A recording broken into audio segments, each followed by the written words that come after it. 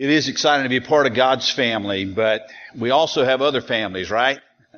The ones we came with today, maybe some of you left some of them at home. That may have been intentional, I don't know.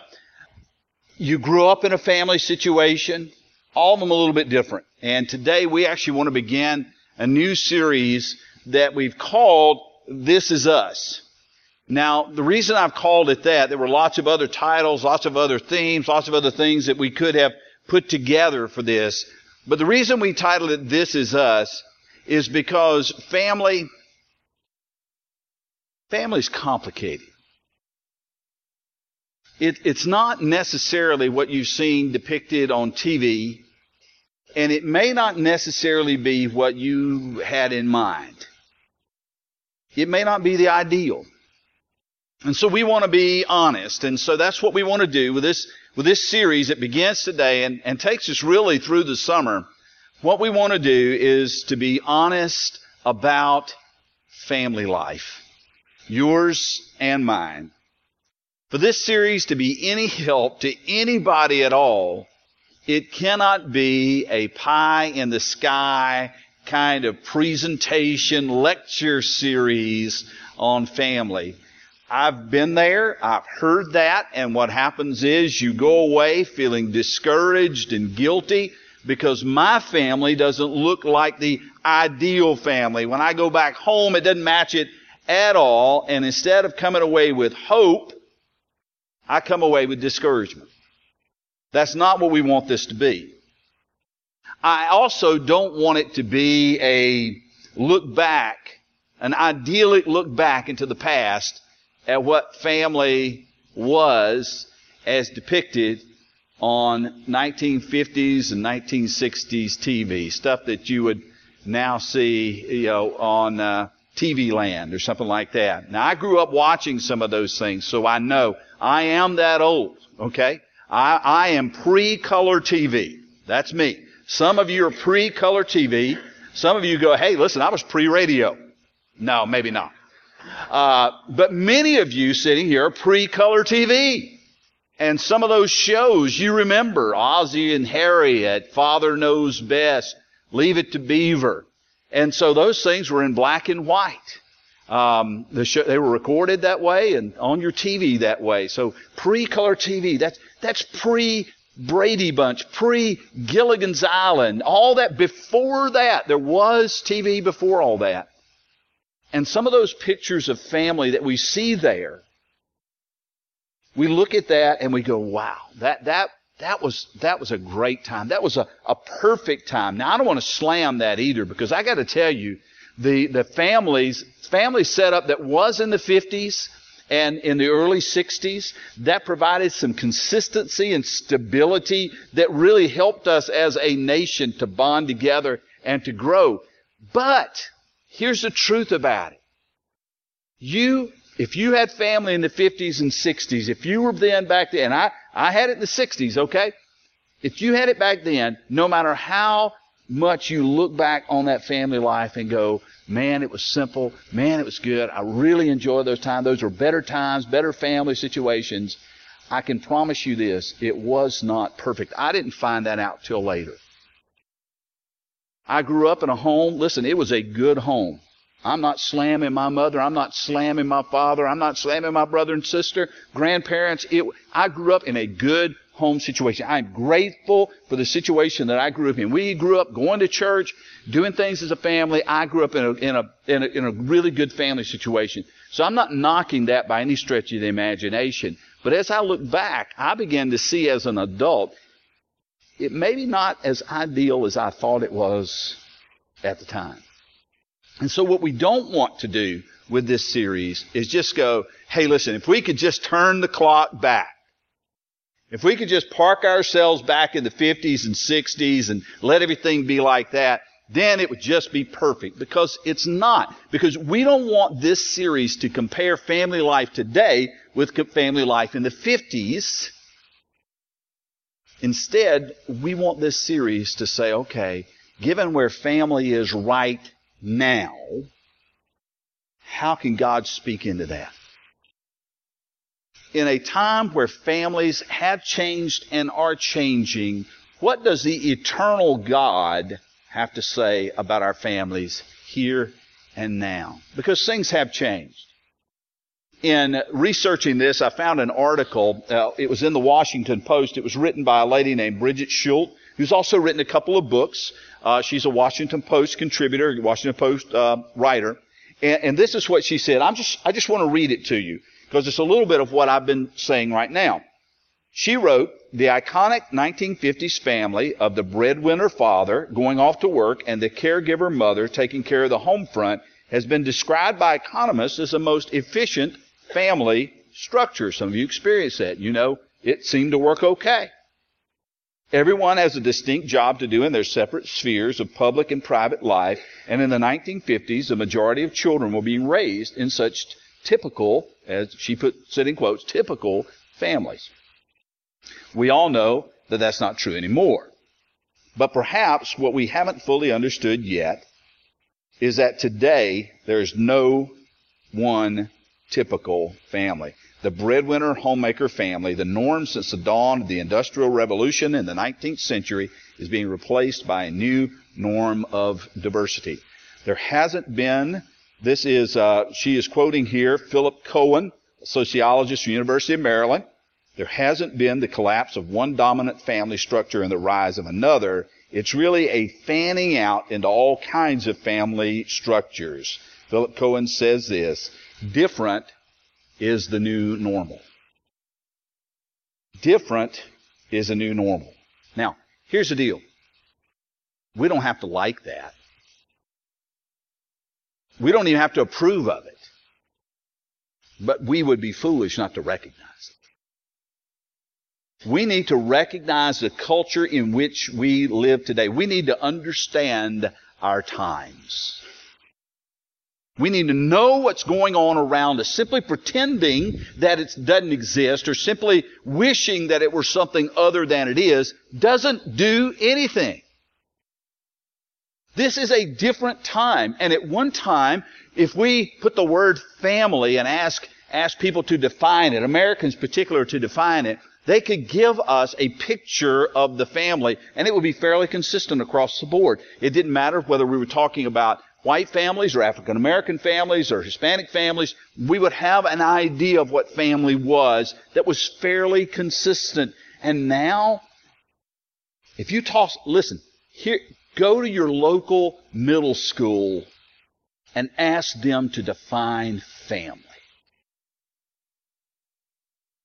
I don't know how many students would be in a typical class, but if you had 25 students, I would dare say that over half of them would provide a definition of family that doesn't look anything like what you think of as family. Now again, we don't have to like it. We don't have to agree with it. But we do have to acknowledge it. We do have to recognize the reality in which we live and ask God to speak into that reality, not some fantasy we have about the way life ought to be. And so, what I want to do is to look at what our current situation is and ask an eternal God to speak His eternal truth as to where we are today. And so I want to begin by saying, first of all, that there is reality. There is the real. It's what we experience day to day when you go back home in your family, whatever your situation is. There is the real. But there's also God's ideal. And with that in mind, I want to give us 3 cautions as we go forward. I'm going to put these up on the screen for you. And you've got, it's in your notes, a couple of blanks you may want to fill in. I think this is important that we acknowledge these cautions as we move forward. And the first one is this. We must be cautious not to define God's ideal downward to make it compatible with our current situation. That is one approach, but it's not a good approach. And that is, okay, here's the current reality in which we live, the big mess, all this vast array of families, and here's God's ideal. And because God's ideal is so much different than the current reality, in order to make me feel better about life, I'm just going to kind of pull that down to bring it in line. So basically, God's happy with whatever. You know, God approves. He puts His stamp of approval on whatever. God doesn't bother God. God just says, you know what? things are different now. I'll just change. Well, that's not going to happen. And we need to be wise enough as believers to say, you know what, I'm not dragging God's ideal down just because it doesn't match reality. The second caution is this. We need to be cautious not to allow our idyllic images of the past to replace what God's Word teaches. In other words, no matter how good family life might have been in the 1950s, that is not our model. Our model is what God's Word teaches about family relationships. Now, we need to be really, really careful because we have these images. Again, I mentioned some of those TV shows. Things, I don't know, I think the wheels may have fell off with All in the Family, with family, looking at family life, because you went from what looked like a functional family to something that was completely dysfunctional. Somebody here told me, I think they have a doormat in front of their house that says, we put the fun in dysfunctional. I don't know, was that you? Dysfunction's kind of the normal now, isn't it? But even as we moved forward, I remember watching, now I don't even know where to place it in time, but I remember watching The Cosby Show and looking at that and thinking, okay, there's a great role model for family right there. The only problem was Ozzie and Harriet and The Cosby Show were still fiction. And so you want to be really, really cautious that you're not building your life, building your model of family on fiction. You want to build it on facts. You want to build it on truth. You want to build it on principles found in God's Word. And here's the third caution. We must be cautious not to give up our pursuit of God's ideal because we've fallen and still fall short of it. In other words, as the Bible teaches us, don't grow weary in doing good. Don't quit. Now, there's good news and bad news here. I'll give you the bad news first. No matter how much you pray, how much you work, how much you strive to build that family that's ideal in God's sight, you will still fall short. You're never going to make it. That's the bad news. Here's the good news. You'll get a lot closer trying than not trying. If you just throw in the towel, if you just quit, if you just say it's too hard, you'll never get there. You're never going to, I was talking to somebody this morning, and it's okay, I can talk about her because she's in Powerhouse. I was talking to somebody this morning, and we were talking about children riding the bicycle, and she was talking about how hard it was for her to learn to ride the bicycle. I look back and I go, you know what? The same was true for Jackie when she was a little girl. She was scared to death to ride a bicycle without training wheels. And I got so frustrated. Now, you may have thought, oh, Pastor Jimmy, he was a perfect father. I know. I can read your minds. That's exactly what you were thinking. I got so frustrated with Jackie trying to learn the bicycle, and she'd cry and she'd whine and she'd quit and she didn't want to do it anymore. And I'm like, it ain't that hard. And I'd keep putting her on and I'd keep pushing her off, and she'd put her feet down. I go, you can't do that. You have to keep your feet on the pedals. You have to keep pedaling. You have to keep moving forward. But she'd quit and she'd quit. We lived in Savannah at the time. I took it to the beach. I said, sand is soft. We'll move over where the firm sand is. Even if you fall, it's not going to hurt. And still we had the same struggle. I took her bicycle. I threw it in the trash can. Yes, that is a motivational tip right there. I tossed it. Oh, it took so long to get her to learn the bicycle. But you know what? She can ride it today. Because after a little loving encouragement from her dad, she learned to ride. And so don't quit. I will admit she comes by it honest because I've heard horrific stories of me trying to learn the bicycle. So I guess it's not that easy for everybody. But don't grow weary. Don't stop just because it's hard. And it is hard.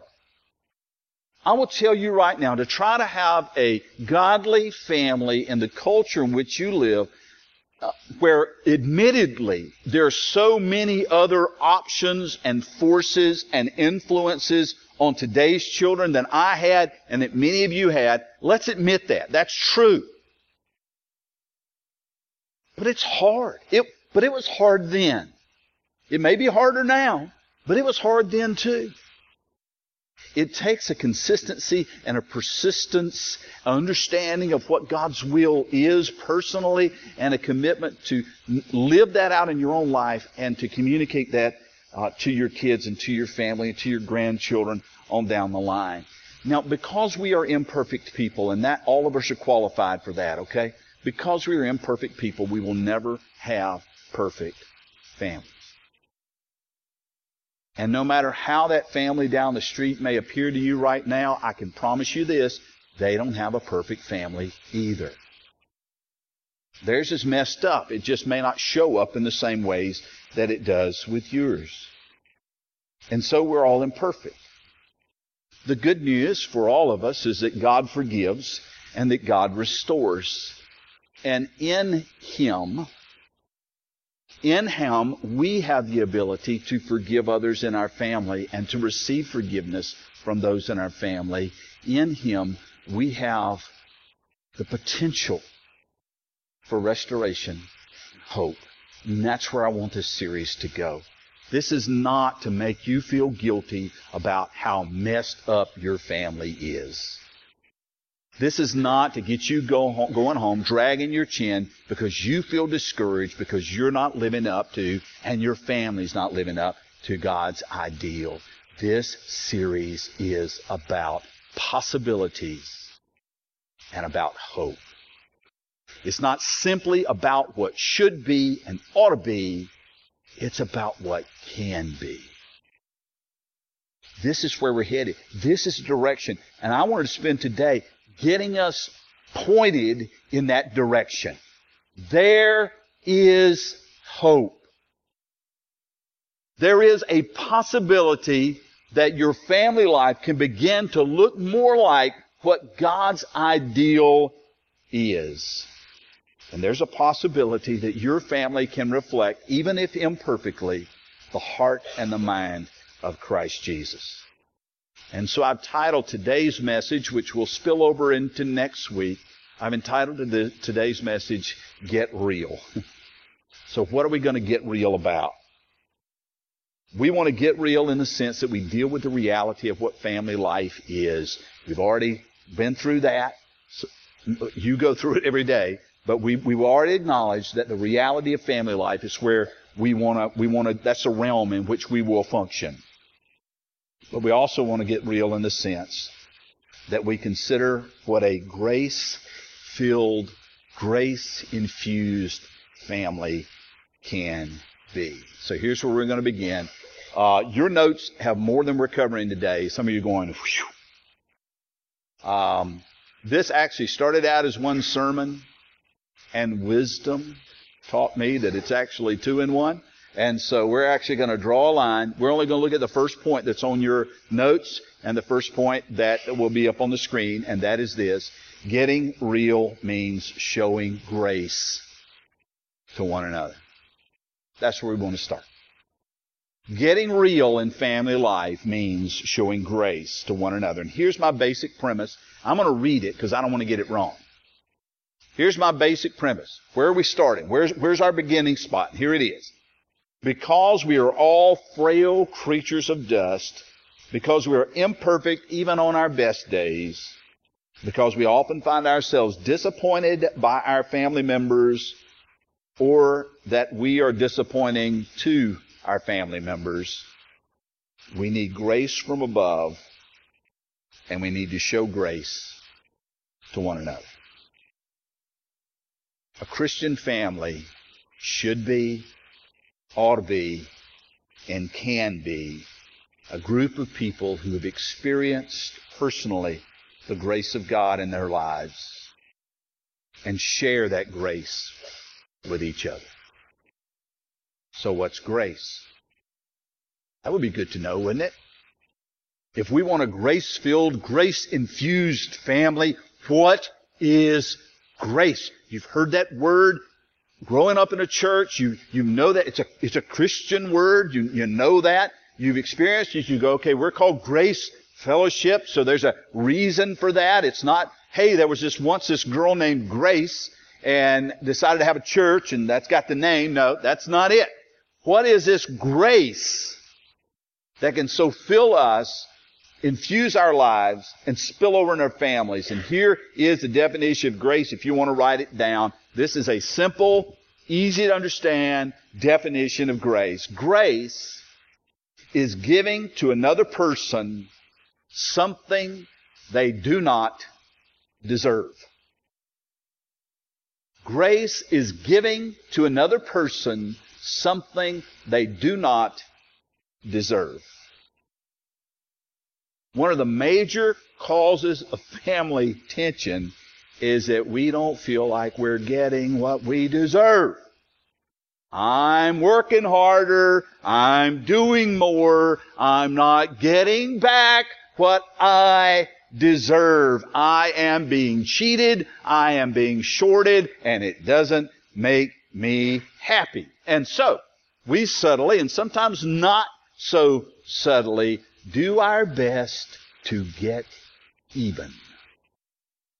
Because I'm not getting what I feel like I need, because I'm not getting my needs met, because it's unfair, I'm carrying more of the load, then somehow I'm going to get even.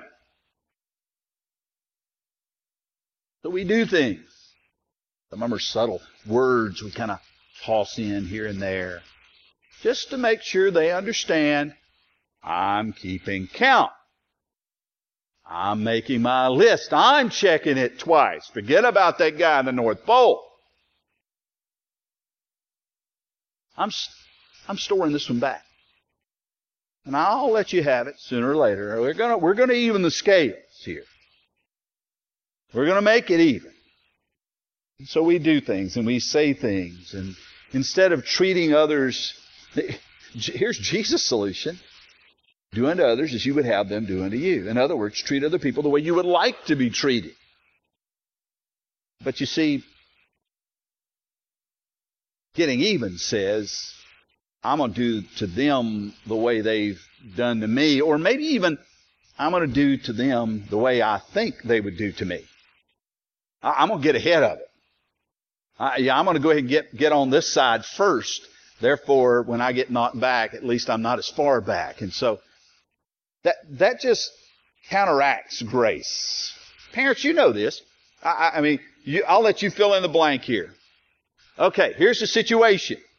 One of your children comes up and is whining and complaining, and so you ask the question, why did you hit your sister? And the answer is, she hit me first.